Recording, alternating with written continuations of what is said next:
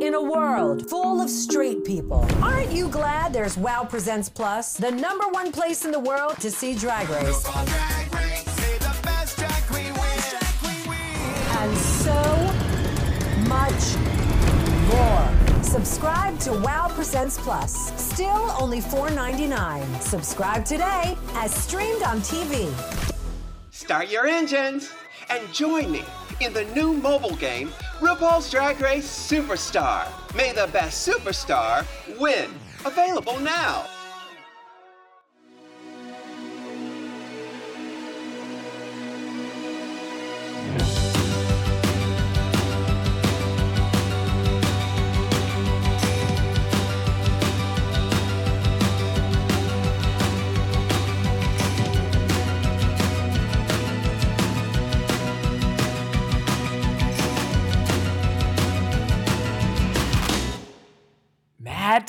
Can you believe it?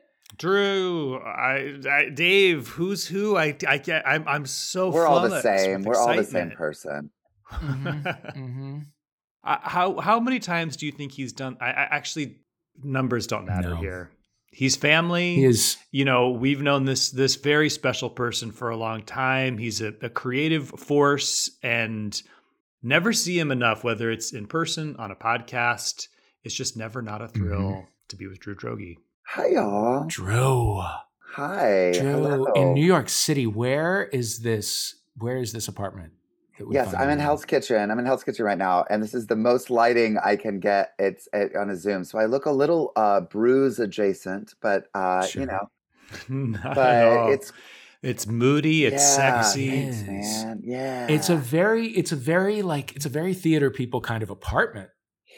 Very much so. There's lots of reading material, an entire bookshelf. This is my friend's place, and he's got 1 million plays and actually books about the theater, and we're right in the center of Hell's Kitchen. It's great. I mean, I do love it here. I've had a great time. I've been here since August. It's wild. I've not been in Los Angeles since early August. And how are you settling in? Do you love it? I do love it.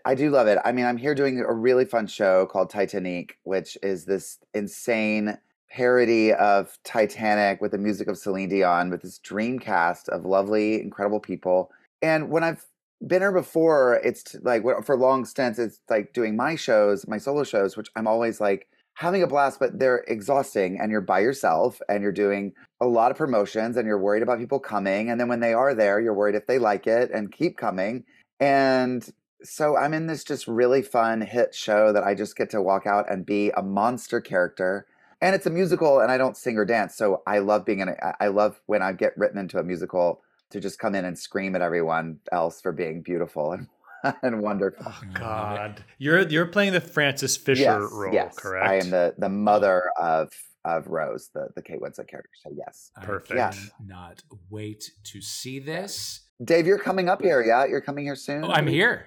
You're there. Oh, my God. If you think this is what my walls look like. I was just like, someone's got a real funky 80s. Yeah, Dave's got a real playful wallpaper for the listener. Just geometric shapes and laps. Yeah, it's a very 80s teenage notebook that's happening behind me. I am at a hotel in New York City. I am here. We are planning on coming to the early show tomorrow. Oh, great. Touching base with everyone today, hoping to make it happen. I cannot wait. Fantastic. Wait. How long are you in the show, Drew? I don't know. I'm sort of saying January is what I'm thinking, but I'm not sure. Oh, yeah, great. I'm planning on being... Then I'm going to see it too. I'm going to be in New York a bunch later great. this month. Oh, and next good. month. Oh, yay. Awesome. Yeah. So excited. Yeah, I'm planning on seeing it at the end of the year. And see it. Yes, Love it. Come and see it. It's really, really fun. The cast is amazing. So tell me about the energy, the beating heart of the theater district in New York City when you're doing 8 shows a week. 8 shows dance a week. rehearsals. It is no singing joke. rehearsals. I mean, really, I had a week of rehearsal because I'm a replacement in the show. So they've been running the show for 2 years now, and so I had a week to learn this and get thrown in. And I mean, I'm not none of these musical things, and they're so patient with me because they really are like, Drew, you're on the 2. You need to be at the 2.5, and I'm like, the what? Oh, those numbers on the floor are that means something. Oh, great. Mm-hmm. Okay, cool. Like I really don't know. So, but there's been something about I feel like theater kind of feels like it's finally back. I mean, it's like we've been saying that for a long time, but it just feels like there's a lot of new exciting stuff that's coming out, and I don't know, it feels it feels more creative. I don't know. I feel like past times I've been here post COVID, and it's been like it feels tough. I mean, it's tough everywhere, but there is some creative energy that's happening now that I'm like, oh yeah. And I think with the strike, a lot of people are like, let's go do theater right now, and so that's putting a lot of energy towards that, which is also pretty great. And I feel very grateful to have a job right now, Yeah. Oh yeah. And Titanique is it feels so perfect for you for so many reasons, but also because it feels so it's clearly something that was like built from the ground up. I don't know the people behind it, but it's something that sounds like a joke when you describe it. They're like, yeah, I'm sure they're doing that at Casita del Campo in the basement. But now it's this phenomenon. I know. Well, Constantine Rizzoli and Marla Mendel and Ty Blue and Nicholas Connell, they were all friends of mine from Rockwell days in LA, where we would do musical parodies of lots of shows. We did like Devil Wears Prada, and we did True Beverly Hills, and they did a lot of them together. And so they came up with this idea in LA and wanted me to be the Frances Fisher part, but 7-8 years ago when they put this together. So they did imagine the role with me in mind, and but I never got to do it. And it was one of those that I was actually coming here to do my show while they were developing it in LA, and they never ended up doing an LA run. And so it just sort of was building, but it started in the basement of Gristides, like where the old UCB was. And so it has those roots of let's come together, let's put a show together. And also like sometimes the idea is, what if Celine Dion was actually on the Titanic and all the music is Celine Dion music and it's from her point of view? I mean, that is the crazy idea. And then they just build around that. But I feel like all my years in doing Casita del Campo shows and Rockwell shows, just these underground, basement and, restaurant shows prepared me for this, which is next level. I mean, it's really kind of magical how they want it to feel still like it. Sometimes it feels like, people have asked me like how much of it is just totally improvised. And I think that is a compliment to the writing and to how hard the rehearsals are, like how tight the rehearsals are. Because we want to make it look like it's falling apart and it's all happening in front of you, but it's actually very tightly constructed and very little is actually improvised. So, doing 8 shows a week, it can't be like loose and rough or like it's the telephone game in a week. You're like, oh, this show's 30 minutes longer. Now this thing doesn't make sense. It's gotten too silly, so they keep it pretty tight within that. So it feels like, it feels more legit in a way, I cannot freaking wait. And I have to ask, just because it's been a hot topic of conversation on this podcast, have you seen Aline? Have I seen? No, I have not seen Aline, and I need to watch it. How am I the only person who's seen Aline? I can't believe, because that seems like exactly something that would be right up my alley, and I don't know why I've just missed it. Oh boy, Amazon Video. What is that? There's that other movie with Adam Driver and the doll baby that sings that I'm thinking of. Why am I thinking of that right now? I don't know. It's oh my gosh. The doll Adam Driver plays Celine Dion? No, it's like Adam Driver. Oh my God. There's some movie. Okay, that when you say Aline, I was thinking about it. It's like there's like a boat, and it's like I want to say Marion Cotillard is involved in it, and it's a musical, and they have a baby that's a wooden doll. Oh, yes. I think this is Titanique is just Am I high? infected your dreams. I don't know. Okay, anyway, now. That's not what this is. But Aline is the French. Is like loosely based on Celine, but it's like a very young actress is playing the role of. No, she's probably 50-ish, but but she does CGI her face onto a 5-year-old actress's body. Okay, that's what I was trying to play young Aline. Yeah, it is something else. Should you find yourself back in Los Angeles in the new year, we will do a screening. Yes, and you'll lose. We must. I think it will make Titanique look like a grounded, straightforward biography of Celine. Yeah. So what are you watching, reading, listening to? What am I watching? I did get to see. I did get to see the first episode of Fellow Travelers, and I loved it. I think I don't know if y'all have seen it yet, but it's not yet. Fantastic. Not yet. It's really smart, and incredibly sexy, and I mean, I want more. Like my only criticism at the end, I was like, oh, I need more of that. So I really liked that. What else have I seen lately? Oh, and I have to say, it's coming out in December, but I got to see an advance screening of All of Us Strangers, the new Andrew Haig film. Oh, I saw it too. You've Dave seen it did too? Mm-hmm. Yeah. It's devastating. It's devastating. Yeah. I ugly cried for 2 hours. I couldn't. Yes. I couldn't control it. I was kind of begging it to stop in a way that it hurt in such a beautiful way. Yeah. And it's really 4 incredible performances. I mean, all 4 of them are unbelievable. Unbelievable. I just interviewed Andrew Hay for a future issue of Esquire, and he's amazing. And I want to be very close friends with him. So I'm just putting that out in the world. Same. But as I said to him, and his experience has been similar. So I went to a screening in Los Angeles at the Sunset 5, and it was like every media gay in the world basically. And so so I knew a bunch of people there, and I was sort of made eye contact with like a bunch of people, like in the kind of talk to you after kind of thing. Mm-hmm. The movie screened, the lights went up, there was no one was talking. Like it was, everyone was like, get me to my car where I can have the reaction that I need to have in solitude. I know. No talking. Yes. There's no, and I it's something that for people who haven't seen it yet, there's really nothing. When people are like, what is it about? I'm like, I can't even I can't say really anything other than watch the trailer, and the trailer and really, like, yes, there are major reveals in it and there are twists, but it's not even about that either. Like I kind of figured it. I'm not going to say anything, but I kind of figured out what was happening.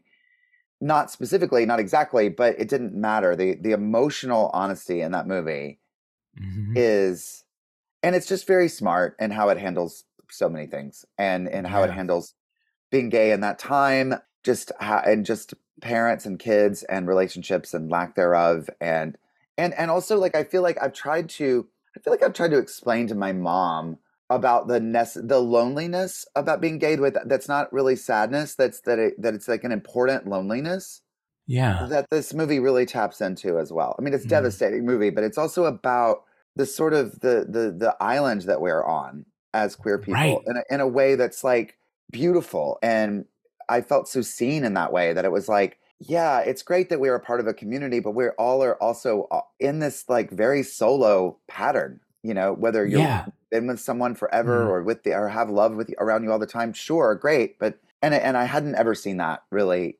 embodied in a movie before so beautifully. Yeah. And it speaks to the idea that, like, even if your parents are living, there is a moment at which you, like, a part of you pulls away, and they cannot be with you for that. And like, it is a figurative death that happens. And it's to like resolve that and have that sort of have a conversation as peers with those parents who you turned away from at that time, is like, it sounds like I'm giving a lot away. I'm really, it's just fucking beautiful. And it speaks to the importance of Frankie Goes to Hollywood. Absolutely. And Pet Shop Boys. Come on. Yeah. We've said everything, and I hope nothing about this movie. Yes. But yeah, holy fuck. I don't feel it's been ruined for me just yet. I mean, although I am terrified to see it. I just saw something that feels like a very Drew Droege movie, which is Anatomy of a Fall. Oh, yes. I enjoyed that. Have you seen that, Dave? Anatomy of a Fall. I thought she is incredible. The acting is amazing in that movie. Yeah.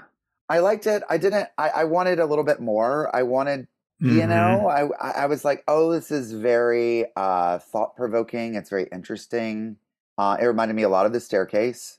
And it reminded me a lot of, there was a French movie called Saint Omer that came out last year that also reminded me of like the courtroom drama of like what actually happened. But I always love, I mean, I very much enjoyed it. I wanted a more cathartic thing, but I think that's the point of the movie, is you're constantly in this like sense of state of unknown. Yeah. I am a little bit done with this is not a spoiler in any way, but just the concept that sort of like truth is subjective and sort of like it, this is a mystery, but like actually the answer doesn't really matter. It's all in the sort of, it's all up to the viewer's interpretation. It's like, I'd actually like to be, I think it would be harder if you simply made a decision and told me. Yeah. And I need to know that I don't always need to know the answer, but I need to know that you know the answer if you wrote it. Does that make sense? Yeah. I need to know that like, you're leaving it up to, as opposed to like, what if?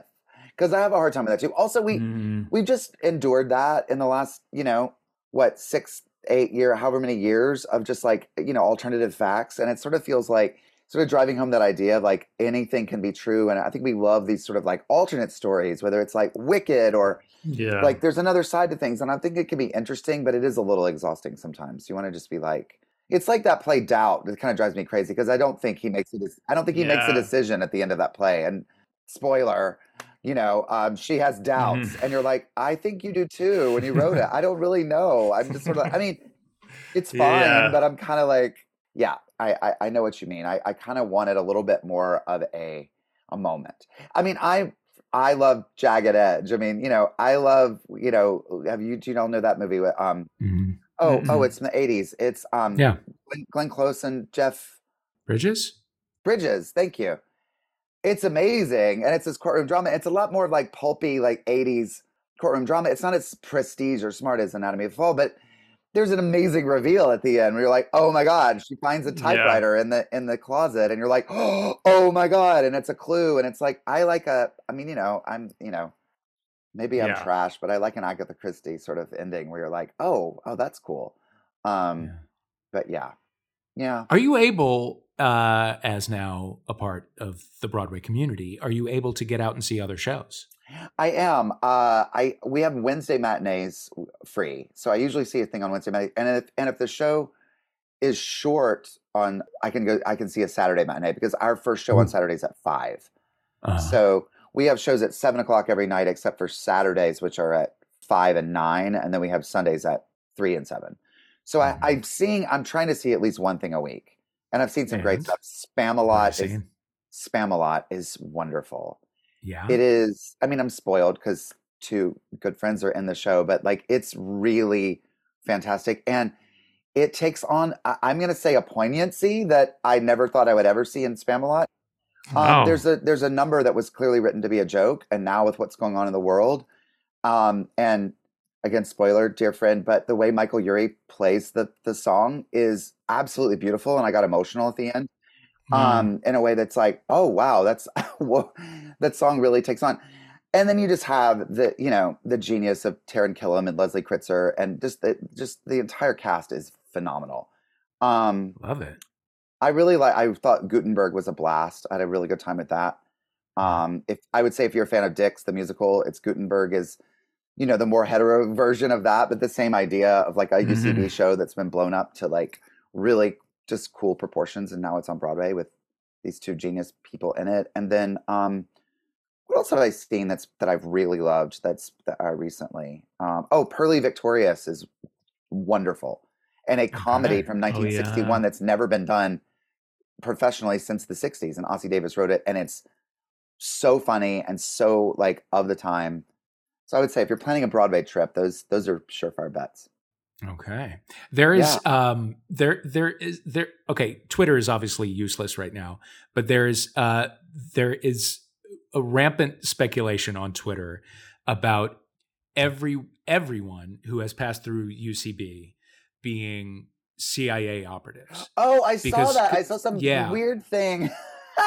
I wish. Right? All of us are? Yes, all of us. Oh. Yeah. Wow. Well, I mean, we're not going to talk about it here, right, Dave? No, I mean, I'll talk to you. But Twitter solved it, so I guess we might as well. Okay. Cat's out of the bag. So what do you think started this idea? Well, it's just because everybody's, everybody's speculating on everything, and the dumbest people in the world get their shit elevated because they paid $8 a month. Right. And exactly. so it's like anyone who's talking in any way about Israel and Palestine who is a performer who has passed through UCB. I guess it's Brett Gelman has said some things and like, oh yeah. And some super sleuth was like, well, UCB was started by Del Close, who allegedly did, experiments with the military or whatever. And so that it means that everyone who's gone to UCB is a CIA operative. And the funniest thing I think I've ever seen on Twitter, somebody said the other day, so many people in Hollywood have gone through UCB. It's not a weird program. It's just prestigious. Which is like, come on. I'm just prestigious. I've never said this before, but I am actually the first member of my family to go to UCB. And so, it does create Dave, kind of, that's beautiful. It's got to be hard. Thanks. It is a little bit. It's hard for them. It's hard for them. They must be proud, but also incredibly jealous. That's painful. No one in your family knows how to find the game. Mm-hmm. It's really that's so unfortunate. Actually, the only official UCB class I took was with you, Matt. That was the only I took Danielle Schneider's class, and that was the only. I just ended up doing it, and loved it. And there were so many great people in that class. I remember that being an amazing. Oh yeah. But I think I knew you before that, but maybe not. Maybe that's where we. I definitely. I don't remember time. I remember time.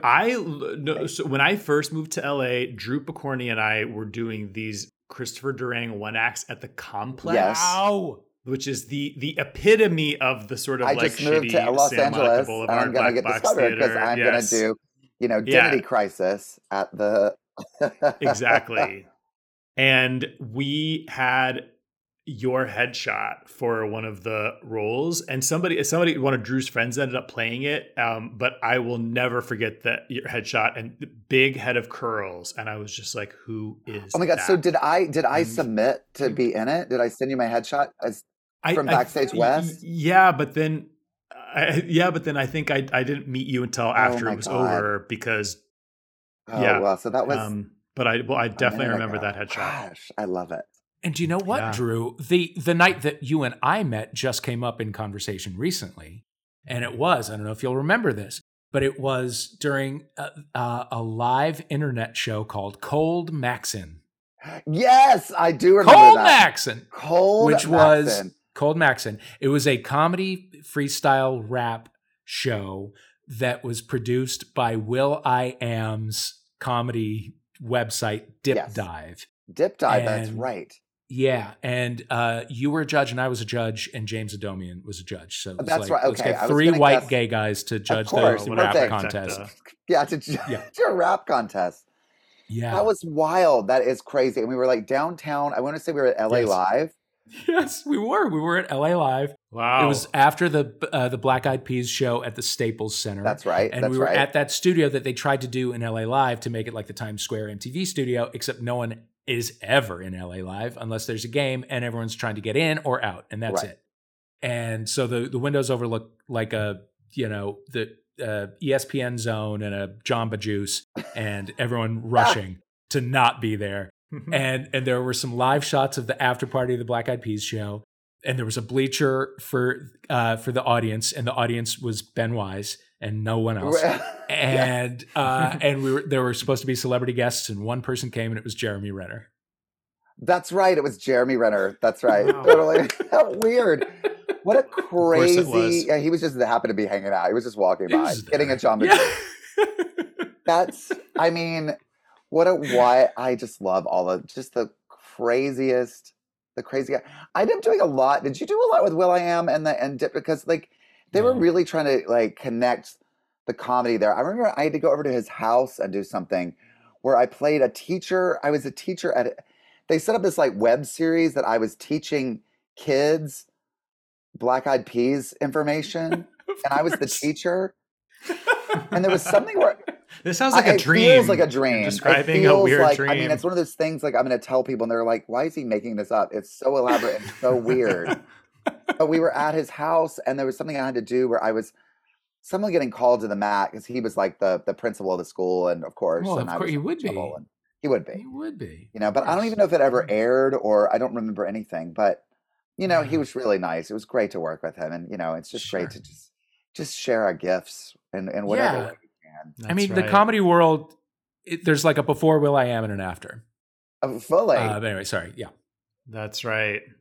Did will.i.am go through UCB? Well, we'll find out when we get on our PsyOps app. We'll find out if he's there or not. That is so amazing. I love that. Drew, Messy White Gaze. We have to talk about it. I'm upset that I won't be able to see that when I'm in New York. I don't think there are any. We don't dates have right now. So this is a new play that I've written that I've just been doing readings of.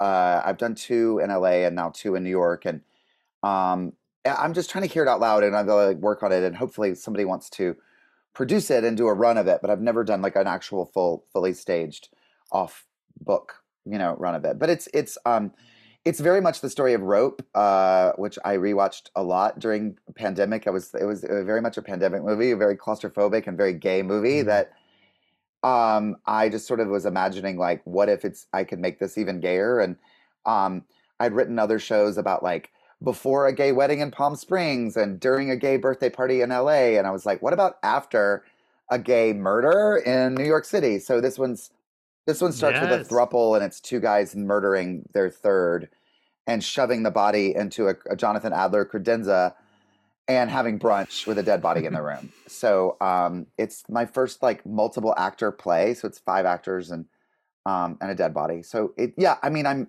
just trying to make it happen. The cast is incredible, and it's been rotating through different people. So like, hopefully, I don't know. I'm trying to maybe do at least one more reading while I'm here in November or December. So I'll let you know if I do more of those. But hopefully we'll get a production going. But things take a while. It'll be at least a year, I would say, before anything were to happen.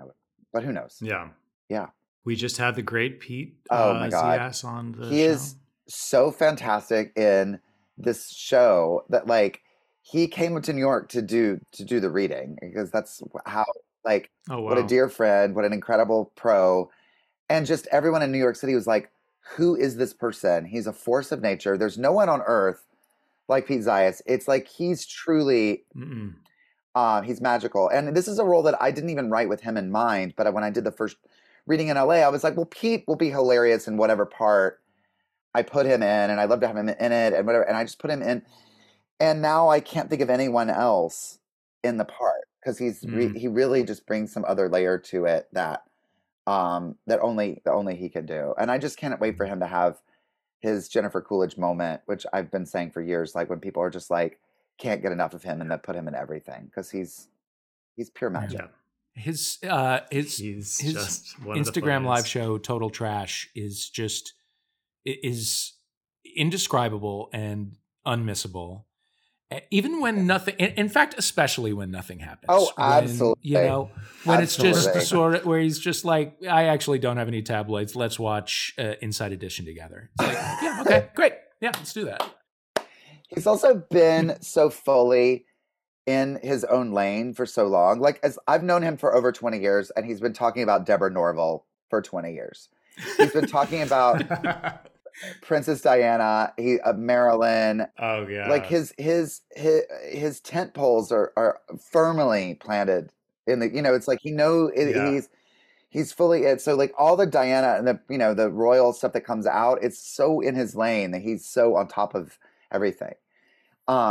He's also one of the smartest people that I know, and I love that he has this energy of like, I'm a mess, I don't know what's going on, and you're like, oh, you see the world, you yeah. He calls me, he's my favorite person to call me, like, here's what I actually think is going on about this person or that. And he's always right. So I just ask him. My favorite moment of the conversation was Dave goes, JonBenet Ramsey, and Pete goes, solved it. It's just solved it. That's another. JonBenet has been, from day one, obsessed with JonBenet. Yeah. Yeah. And Wendy Williams. I want to take like a wild conversational swerve here, because I was just thinking, like, we've had you so many times. What have we ever not spoken about? I don't think in all the times I've talked to you, I've really gotten your thoughts and or experiences on the paranormal. Oh, ghosts, UFOs, cryptids.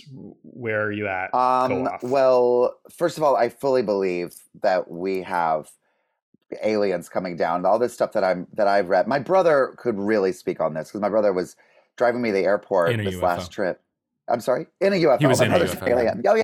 Yeah. So no, he really like has been following the stuff that's like happening in Vegas, like outside of Vegas, I want to say, or in some military base. There's been some sort of sightings of these some objects that are the size of cars that have appeared in these maybe Roswell. I mean, is that too on the note? Somewhere around that area. Something did just happen in Yes. Vegas as well. There was a family that had an incident in their backyard. Yeah, there are these objects that they have found that move away in a way that is scientifically impossible, like on this planet. They move at a speed and a way, and they've been chased and kind of looked at, and it's like there's nothing that exists like that. So I think there's definitely something here and watching us. That I also never believe in like we're the only one. I think there's got to be possibility of other always, because yeah, and I'm not scared of it at all. Like I think it's cool. I think it's like I don't know. I'm one of these people that like I'm way more scared of small things and and personal things like than like, oh, the world is at threat by aliens. And I think that's kind of cool that there are creatures, forces, life forms, whatever outside of that. And I'm the same way with ghosts. I think ghosts are really cool. I've had some experiences that I would consider like ghost experiences. My old apartment in LA, when I moved in the first few months, there was activity. It had been left abandoned for a few months, and there was one night I woke up at like 3 a.m. and my bathwater was running full speed, just running. Oh wow! And there was I had a light that was in my closet that would turn on. That was like all the way on the other end of my kitchen. I had this like kind of strange, really long apartment on the other side, and so like it would, in the middle of the night, I would wake up and there'd be a light that had been turned on in the middle of the night. And then I felt like a presence over my bed one night, like hovering over me, and it didn't feel scary. It was just like something's here, and I just sort of non-verbally communicated like, "Hi, you can be here if I could be here. We can coexist." Like I was just very calm. And the next day I thought about it, and I freaked out a little bit. I was like, there was something standing over me. Maybe that was sleep paralysis. I don't know, but I don't know. I think there are definitely spirits and things around us that I think that only makes sense to me to have that, and I think it's like weirdly comforting. Like it doesn't freak me out at all. People freak me out a lot more. These objects come down that are car shaped, and they move in ways that are not physically possible. Yes. Okay. Yes. Okay. Yeah. Apparently, they when they found them, they fly away at some like wild speed and diagonal. Like it's impossible to like even. There's no science for how, like physics for how that would actually work. Yeah. So but then when do they ask for a suggestion and start the opening? Oh. Okay, I feel like I'm one of your family members right now, and I'm just trying to get you to pass the stuffing. Okay, are you reading anything at the moment? I just finished The Shards by Bret Easton Ellis, which is fantastic. I've been actually talking about this on a lot of and I will do it again. It's who wrote American Psycho and Lesson Zero and Rules of Attraction. This new book is fantastic. It's the return to form with a little more heart and a little more and a lot more gay sex. Like it's a very graphically gay book, more than anything else he's ever written. And of course, it's also about a serial killer, and it's of course about the 80s, and of course about the San Fernando Valley, but all stuff that I love. And I love. I mean, I'm a huge fan of his writing. I think I can't follow him on Twitter or whatever that thing is called right now, but I'm very much influenced by him. Yeah, I read it, loved it as well. But as I was reading it, I was like, I don't remember why I'm supposed to not like Bret Easton Ellis, and I haven't gone back to verify, but something's amiss. Yeah, well, the thing is, it's like I honestly I think about like my Chloe videos. I went and looked through American Psycho again. I'm like, I'm completely ripping off American Psycho with my like like I completely like he influenced me so much as a writer. And Rules of Attraction, I read that in college, and I was like, I think every gay man read that of a certain age read that in college and was like, this is me, this is who I am, you know. And so I'm not sure exactly. I know that he wrote a book that I did not read, and I'm not going to. That's called White. That's all about he's an old white man who's canceled and kind of grr and angry about it. Which I don't give a shit about that perspective. And I think I believe on Twitter there was just I was just irritated that he always referred to his boyfriend by his age because he had a much younger boyfriend, and so he would say the 24-year-old wanted to do this, and it was like that's a person in your life, and unless you're bragging or demeaning or something, I just couldn't endure that, so I just kind of stopped following him. But there may be even more. I think there, and lots of people like read in his work and find it deeply misogynist and problematic and homophobic and all the things. But I don't necessarily see that. I read The Shards as fully autobiographical, including the end and the twist. Well, that's another movie that's another piece where the ending is very up in the air. But I feel like, not to spoil it, but I feel like I understood where it went by the end, or at least my understanding of it. Yeah. I'm in. Yeah. Speaking of the Valley, I would like to make a recommendation. It is right here. It is called I Could Not Believe It, The Teenage Diaries of Sean DeLear.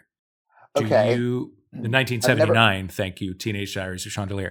Sean DeLear was a 80s, early 90s Silver Lake gay punk scenester, right? Oh, cool. Do you know the song It's a Bubble? I don't think so. It's him on vocals on the song It's a Bubble.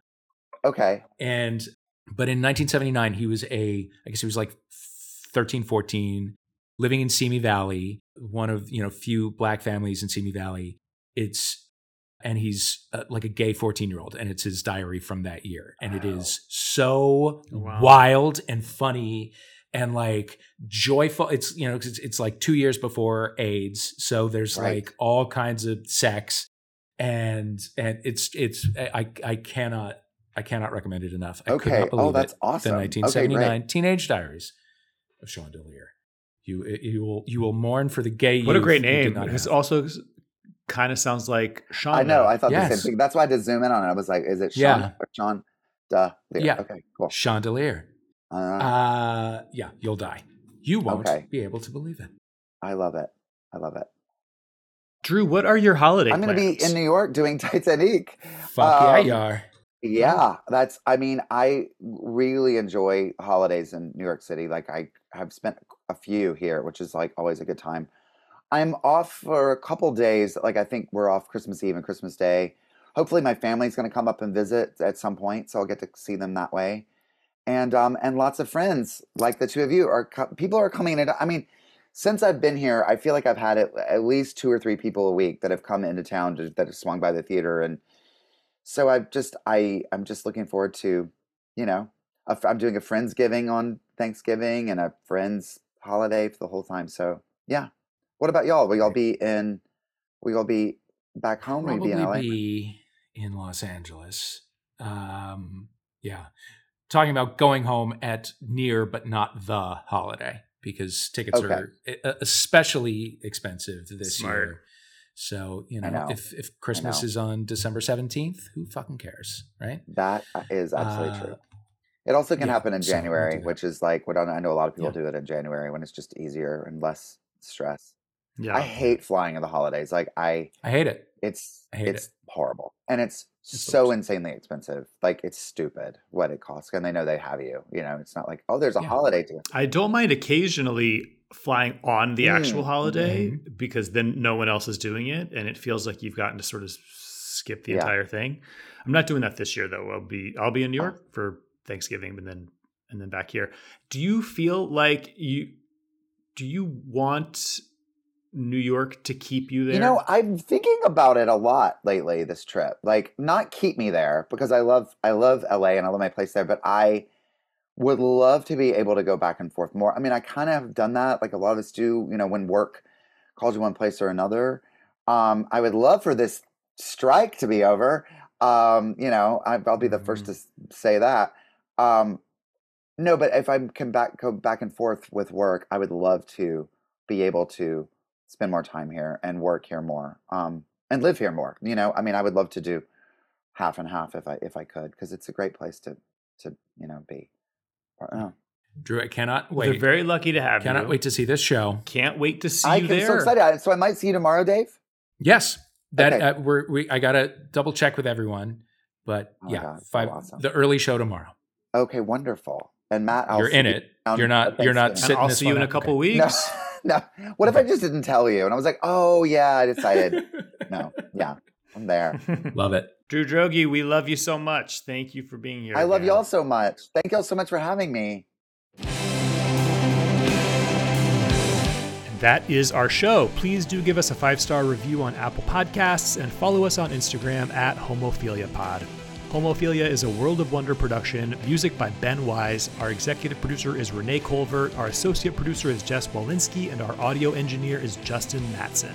Many thanks to Michael Pressman and everyone at World of Wonder.